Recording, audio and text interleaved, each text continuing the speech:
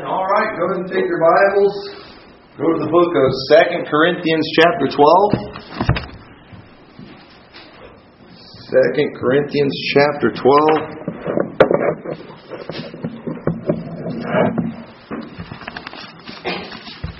I really want to challenge you this morning with this message.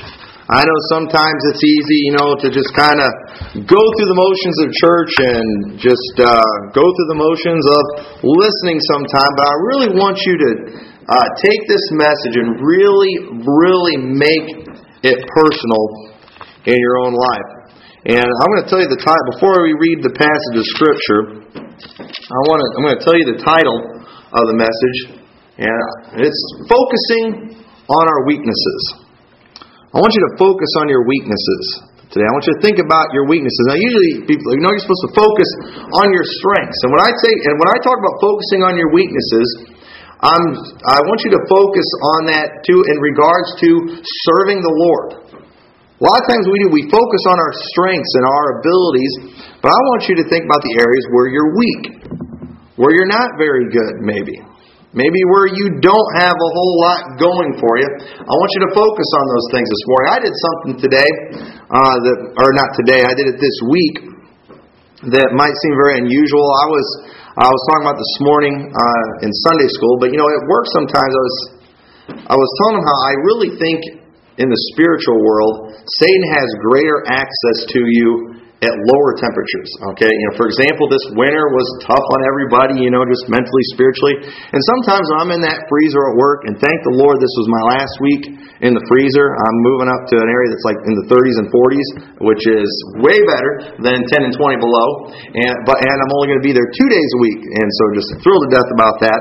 But I think when you're in those colder temperatures, Satan just has greater access to you. That's just my personal opinion. I have no Bible on that. Absolutely no Bible on that.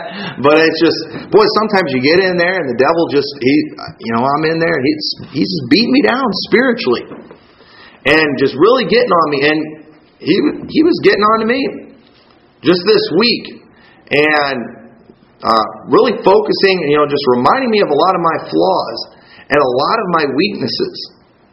And as it's going on, I'm just praying and asking the Lord to help me. I sometimes get kind of depressed in there. Thankfully, once I get out of there and I'm on my way home, I snap out of it quick. When you get in there in that cold, it just does something to you. But when I remember I came later that day to the church, and I'm getting ready for, I believe it was Tuesday, and I usually get ready for my Wednesday night message then. But I started working on the Sunday message, and something I did, because the devil was reminding me of my weaknesses, I did something. I went and I wrote down what I thought my weaknesses were. And areas where, I'm not going to tell you what they were. In fact, I destroyed the paper afterwards because I didn't want other people finding it, because I was just real honest with myself. And I wrote down the areas where I stink, basically. If you want to just be real honest with it.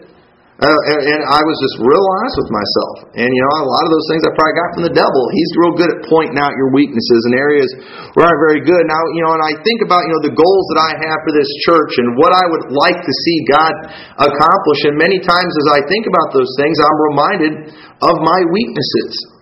And it's like, I don't really know that I'm capable of that. And, and I'll just be honest too. I did something else. I thought, I wrote down what I felt our church's weaknesses were. And I'm not picking on anybody, but just I thought, with our situation, I thought, this is areas where I felt we were weak. And I did that on purpose. And after I got done with that, I kind of took those things and I prayed God about those things. I pointed out the fact that I recognized what these weaknesses were.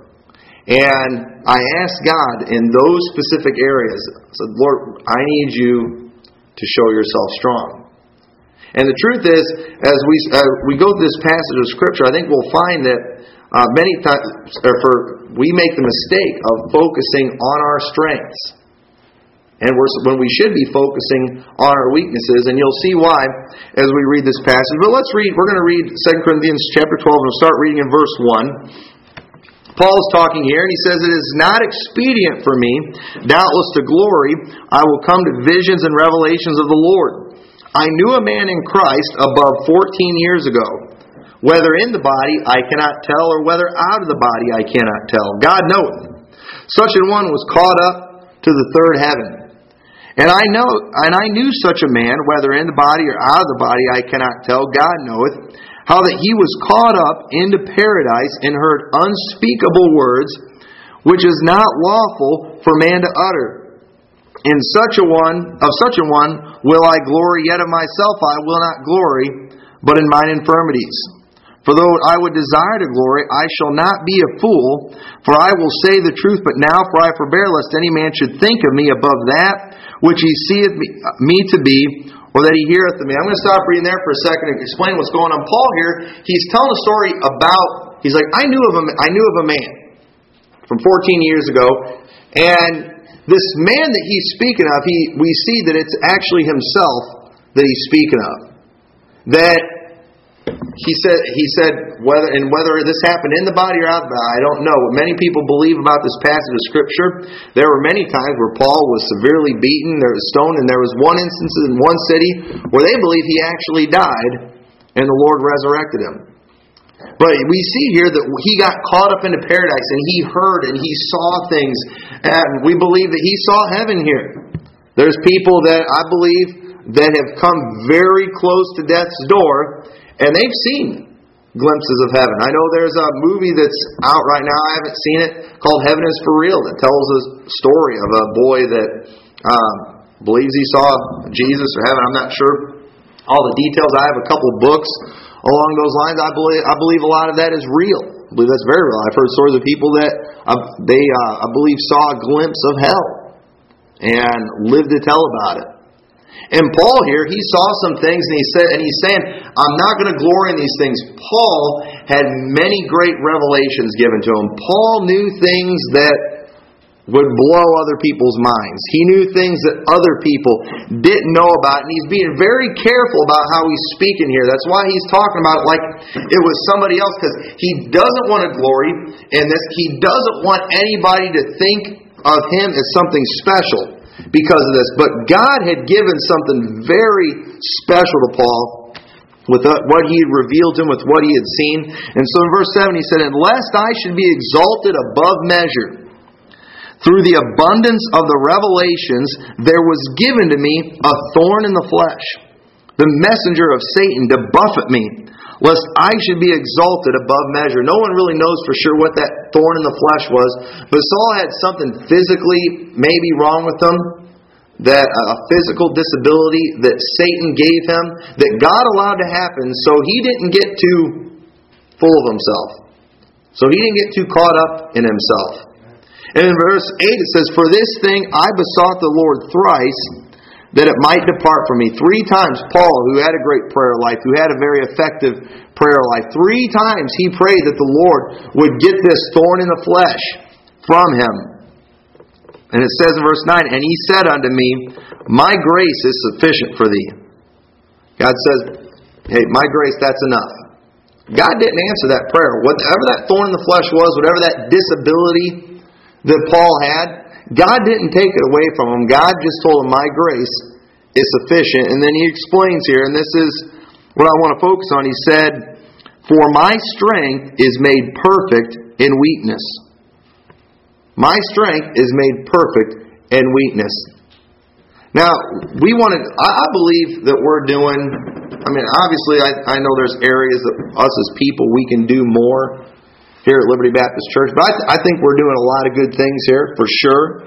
I think you are great people. God's given us wonderful people. But at the same time, I really don't want to see us do a work here. I want to see God do something. I want to see something that's real. I want to see something that's divine. I want to see something that's supernatural. Man can do some pretty neat things. We can do some pretty good things. That man can build some pretty good works. But I'm not really interested in seeing what man can do here. I want to see God do something. More than anything else, I want to see God do a work. And what you see here, he says, "My strength is made perfect in weakness." And then Paul goes on to say, And lost my spot. In verse 9 it says, "Most gladly, therefore, will I rather glory in my infirmities, that the power of Christ may rest upon." He said, I'm going to glory in my infirmities. I'm going to focus on my weaknesses because I want the power of Christ on me. Those revelations that God gave to Paul, that knowledge that you have, Paul didn't care about that. He wanted the power of God on his life more than anything else. And in verse 10 he said, "Therefore I take pleasure in infirmities, in reproaches, in necessities, in persecutions, in distresses, for Christ's sake. For when I am weak, then am I strong. I am become a fool in glorying. Ye have compelled me, for I ought to have been commended of you. For in nothing am I behind the very chiefest apostles, though I be nothing." So right here we see Paul, that he gloried in those infirmities. He's focusing on these weaknesses because he understood that whenever were the areas where he was weak, that was where God would show himself strong. And I want you to focus on your weaknesses this morning, because the focusing on our weaknesses, that's what causes us to look to God. It was our recognition of our sin that caused us to look to Jesus Christ for salvation. Romans 10:13, "For whosoever shall call upon the name of the Lord shall be saved." Why did you call on the Lord for salvation? Well, it was because you realized you were a sinner. You realized that you were on your way to hell. You realized that you could not work your way to heaven, so you called on the Lord for salvation. That recognition of your weakness, the recognition of the weakness of your flesh, that caused you to look to God and call on Him for salvation. And I tell you, we need people in the world today, the lost. They need to start looking at that. Many times, if you ask them, "Are you going to heaven?" you know what they do? They focus on their strengths. "Well, I'm a good church member. I'm a good mother. I'm a good father. I've been a good person." And they talk about all the things they've done. They focus on their strengths. But what are they supposed to focus on? It's their weakness. They need to say, "I'm a sinner. And I'm not good enough to go to heaven. I don't deserve to go to heaven. I need Jesus Christ." But they do. They focus on their good things. They focus on their abilities. Our recognition of our inabilities, that's what causes us to seek for the gifts of the Holy Ghost or the Holy Spirit. 1 Corinthians chapter 12, verse 27. 1 Corinthians chapter 12. Look over there. I want to read 4 verses of Scripture here to you.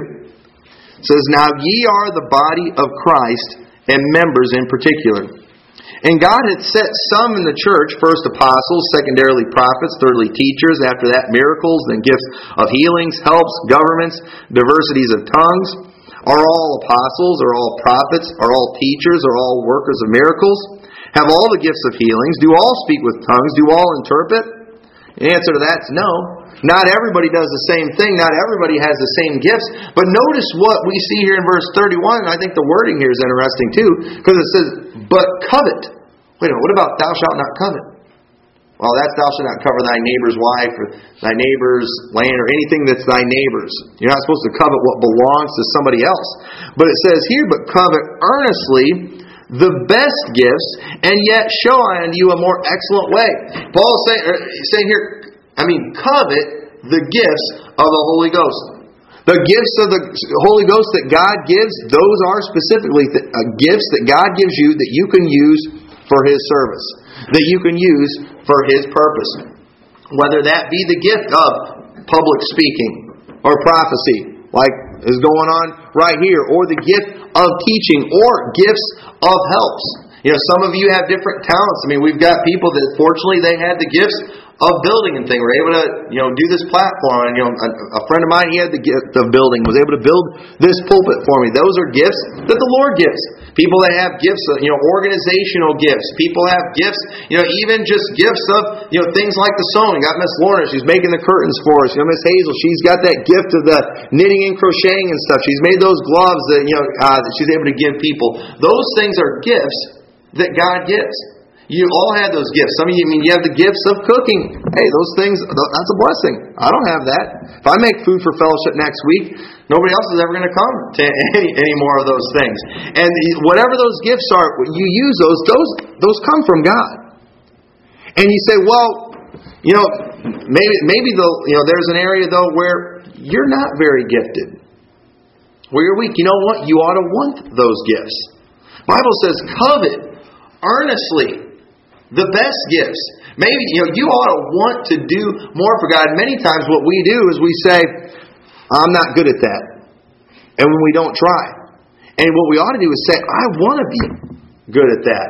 I want God to use me in that area, and ask God to give in that area. Listen, the Lord wants to give you the gifts of the Holy Spirit. The Lord wants to give you blessing. Look at James chapter 1 and verse 1. James chapter 1 and verse 1 says, James, a servant of God and of the Lord Jesus Christ, to the 12 tribes which are scattered abroad, greeting. I love that first verse there. I love it.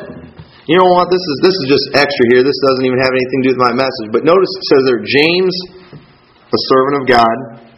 And then notice Jude. It says, Jude, the servant of Jesus Christ. Does anybody know what Jude and James had in common? What's that? They were brothers. But does anybody know who else was their brother? Jesus. They were half-brothers of Jesus, but notice they didn't call themselves James and Jude. We were the brothers of Jesus. They don't mention that at all. Even though they were half-brothers of Jesus Christ. They say, a servant of God. They understood who He was, and they understood that being a brother, that's not as great as being a servant. And that's what we do in the church. We serve. That was just bonus there. That was just extra for you. But it says, My brethren, count it all joy when ye fall into divers temptations, knowing this, that the trying of your faith worketh patience. But let patience have her perfect work, that ye may be perfect and entire, wanting nothing. If any of you lack wisdom, let him ask of God, that giveth to all men liberally, and upbraideth not, and it shall be given him. But let him ask in faith, nothing wavering, for he that wavereth is like a wave of the sea, driven with the wind and tossed. For let not that man think that he shall receive anything of the Lord. A double-minded man is unstable in all his ways. He's saying here to ask of God. If you need wisdom, so I'm not a very wise person, well, ask God for it. And it says He gives it liberally. I mean, that's one area where God is a liberal, and that's in giving good things. In giving wisdom. I mean, God, He gives wisdom out like a politician does on an election year.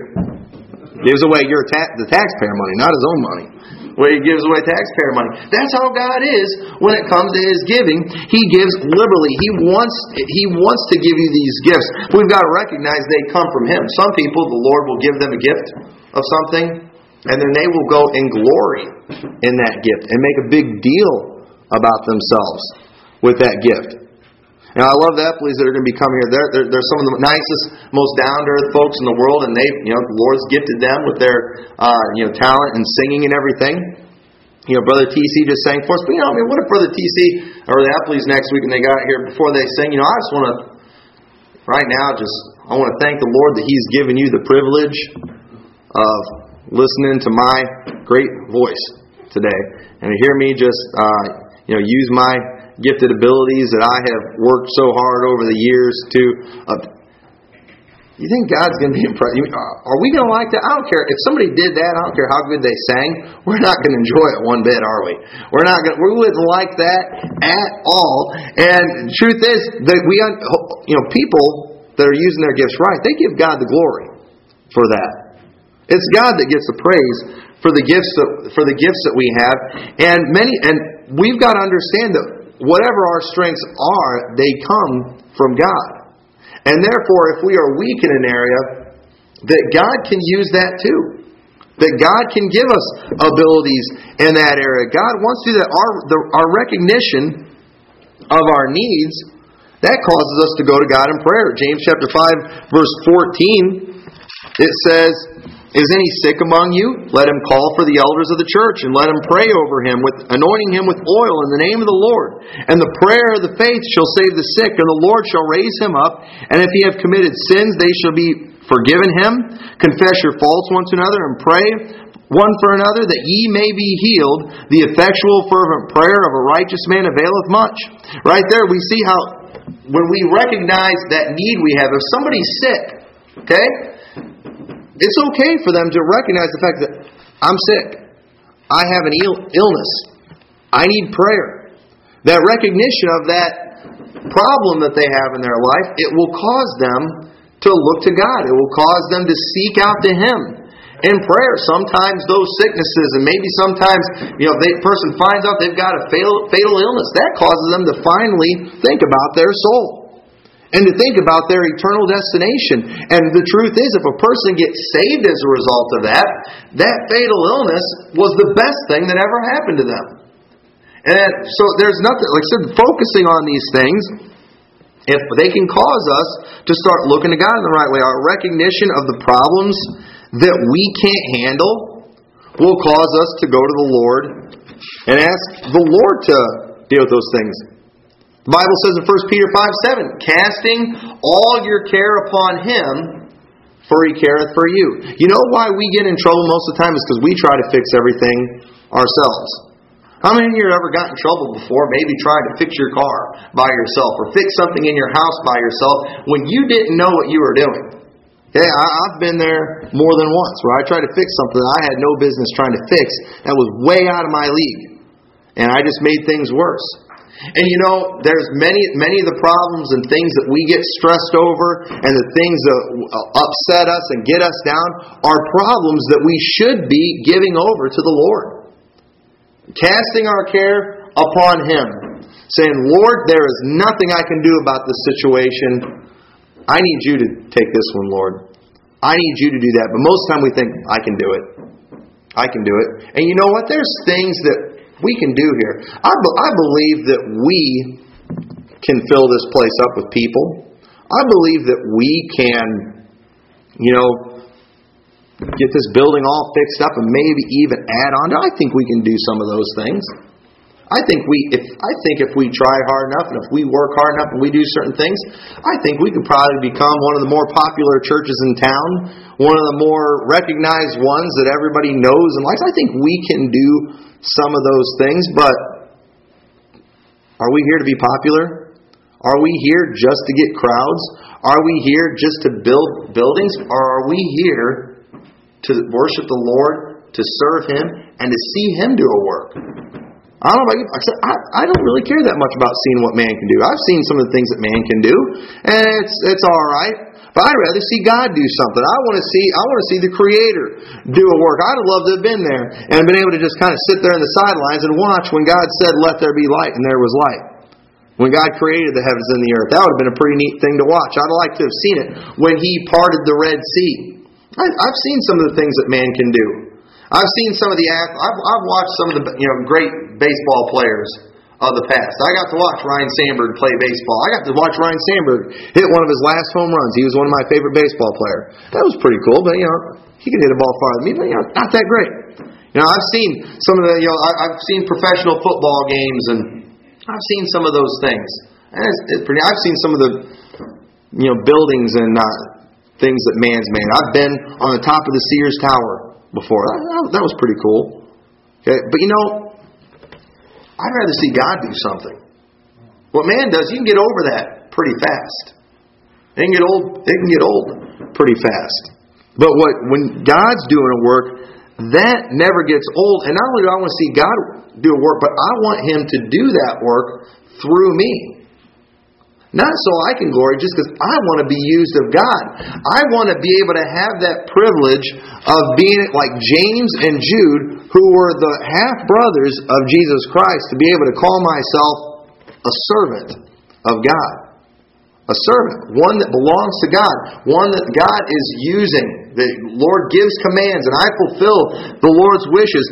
I want to do that, and we've got to learn to focus on our weaknesses, because that causes us to look to Him and give these things over to God. But our choices for who God can use, it's often quite a bit different than God's choices. You see, because whenever we start talking about God using somebody in a different area, automatically we start thinking about well, it should be somebody else. I can't do that. I'm not good in this area. Let me tell you, if that's what you're thinking, if you're weak in that area, you're probably the one that God wants to use.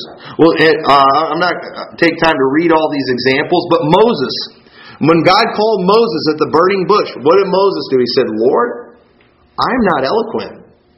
I can't speak. He said, who am I? Lord, Moses had none of the qualifications of a great leader as far as you and I would say. But you know what the Lord said to him? The Lord got angry with him when he kept talking about himself. And the Lord said, didn't I say that I would be with thee? God said, I'm going to be with you.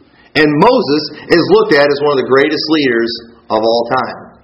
And he had nothing that we would look at and say he would make a great leader. He had none of that. He'd be one of the last ones we would pick, but he was the first one that God picked to do great things. You think about Gideon and his army. They were going to go up against a multitude, hundreds of thousands, with a 32,000-man army.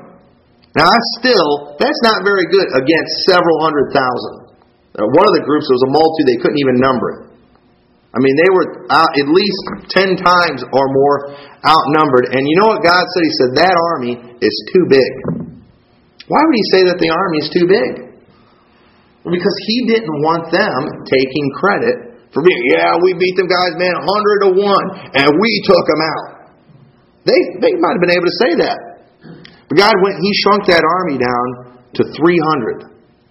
Because if 300 beats hundreds of thousands, they're not going to bother bragging on that, because nobody's going to believe it had anything to do with them.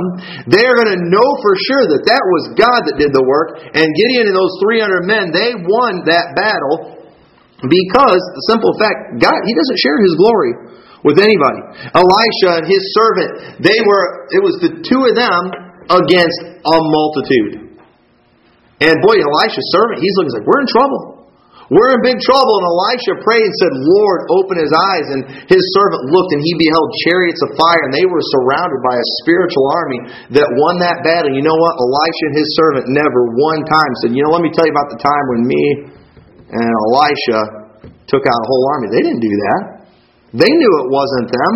They knew that was 100% God. And I'm telling you right now, go ahead, focus on your weaknesses, because that's going to cause you to look to the one who's really supposed to be doing the work. God's choices are always foolishness to man.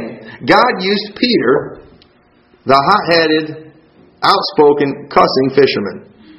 Remember, Peter, boy, he had problems. Peter, 1 hour, Lord, I'll go with you to death. Lord, I'll always be there with you. Though all forsake you, I'll be with you. And Jesus said, the cock's not going to crow twice before you deny me thrice. And sure enough, a few hours later, the Bible says he's following Jesus afar off.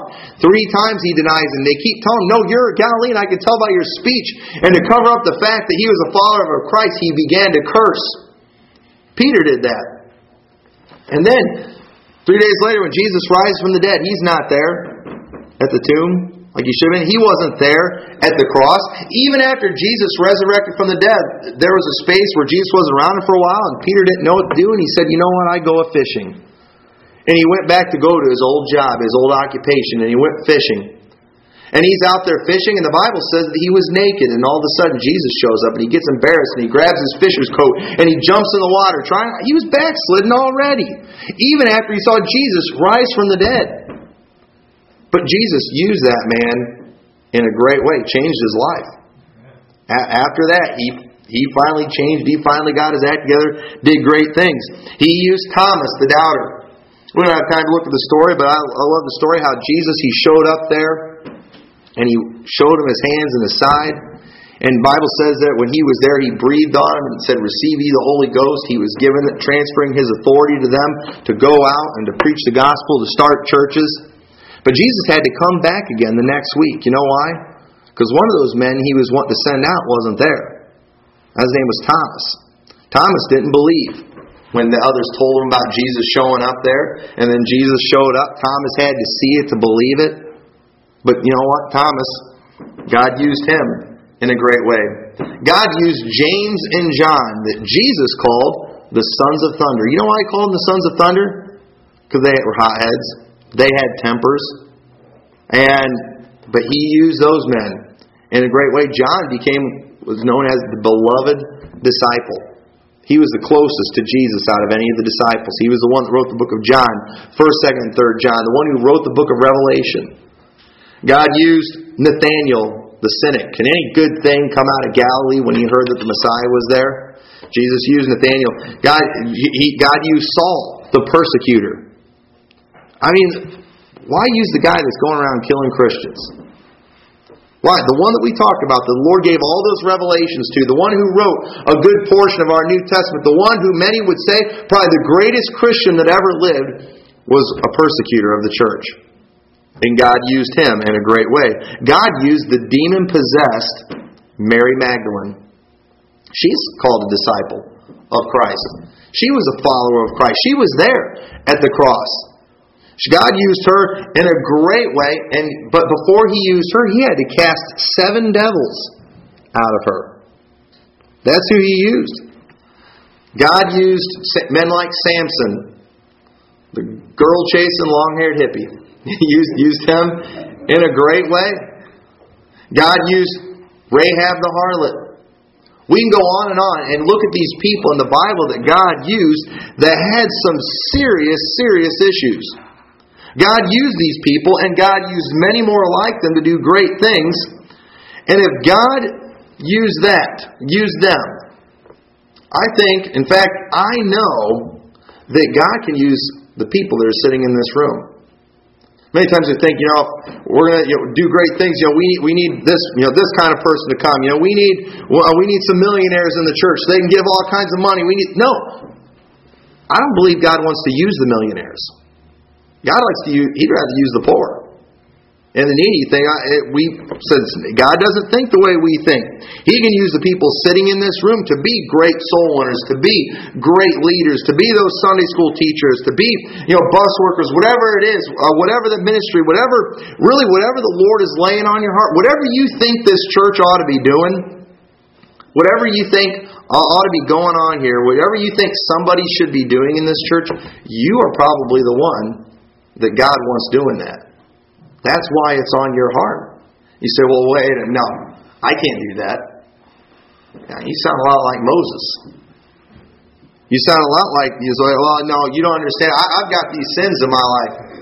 Oh, yeah, because Peter didn't have any sin in his life. Paul didn't have any sin in his life. All right, you don't think God can take you and change you and use you in a great way? You're probably the one that God wants to use. You might think, I am not a good choice. And I'm telling you right now, if that's what you think, mark it down. You are probably the one. Go to 1 Corinthians chapter 1, last verse I want to show you. 1 Corinthians chapter 1 and verse 23. It says, but we preach Christ crucified. We preach a simple gospel, Paul's saying. Unto the Jews, a stumbling block. And under the Greeks, foolishness. The Greeks, they like the real complicated stuff. I mean, the Greeks, they had gods for everything. And when you talk to a Greek about just one God, when you talk about a way to heaven is just through believing in Christ, they thought, that's foolish. There's nothing to that. Our religion, much more complicated, much more intelligent, much more advanced. But in verse 25 says, because the foolishness of God is wiser than men, and the weakness of God is stronger than men. For ye see your calling, brethren, how that not many wise men after the flesh, not many mighty, not many noble are called. God doesn't usually call the really talented. God doesn't usually use the really rich. I mean, listen, there's people out there, if they tithed for 1 year, a church could run till Christ's return on that. If they tithed 1 year, why can't God just go save some of them? Save a billionaire, and man, think of all the churches that He could support, all the ministries that could be done. God doesn't use those people, because if He did, all right, if we go and we win Bill Gates to Christ and he joins our church, and all of a sudden we're building all these fancy buildings and we're sending out all these missionaries, who's everybody going to say did that? Bill Gates did that. All his money did that. God is not interested in people's money. God is interested in doing a work, and God would rather use that little bit that we have. Why do you think Jesus used a lad with 5 loaves and 2 fishes? Why couldn't he happen to just have some farmer out there that had a whole bunch of food that was all ready to harvest? Because then everybody would have praised the farmer. But it was clear that it was Jesus that did the work here. And keep reading verse 7. But God hath chosen the foolish things of this world to confound the wise. And God hath chosen the weak things of the world to confound the things which are mighty. And base things of the world and things which are despised hath God chosen, yea, and things which are not, to bring to naught things that are, that no flesh should glory in His presence. If the Lord is really doing the work here, none of us are going to get credit for it. If great things start to happen here and people are saying, wow, Pastor Tommy, wow, so-and-so in the church, wow, those people in church, that's not God doing the work. And you know what?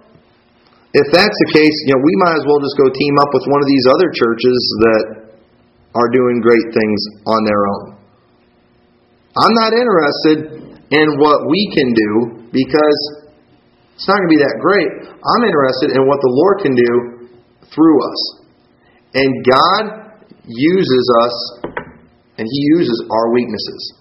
His strength is made perfect. His strength is made complete in weakness. A weakness. When you think about how you can serve in this church, when you think about what you can do, don't look at your strength. Don't worry about your strengths. Ask the Lord, and He might just point something out that needs done in an area where you are very weak. And you know what you need to do? You need to surrender. I remember when the Lord called me to preach. I felt the Lord called me to preach, and I was always thinking about, Lord, here's 45 reasons why I shouldn't be the one to do it. And the Lord used that verse. The Lord hath chosen the foolish things of the world to confound the wise. I remember my dad asked me to stand up in church and just let the folks know about my plans. And the Lord's calling me into the ministry. And I started off by reading that verse because I knew those people. Many of them knew me since I was a little kid, and I knew what they were going to think. What's the Lord thinking? Why would He use him? It's like, hey, I don't know what He's thinking either. I didn't want him to think I was Lord, up there saying, Lord's calling me to preach because I have this vast Bible knowledge and great eloquence and great personality. They knew better than that. And I want to make sure they knew I knew better than that too. And it's like, hey, this is all I got, folks. This is just how God works.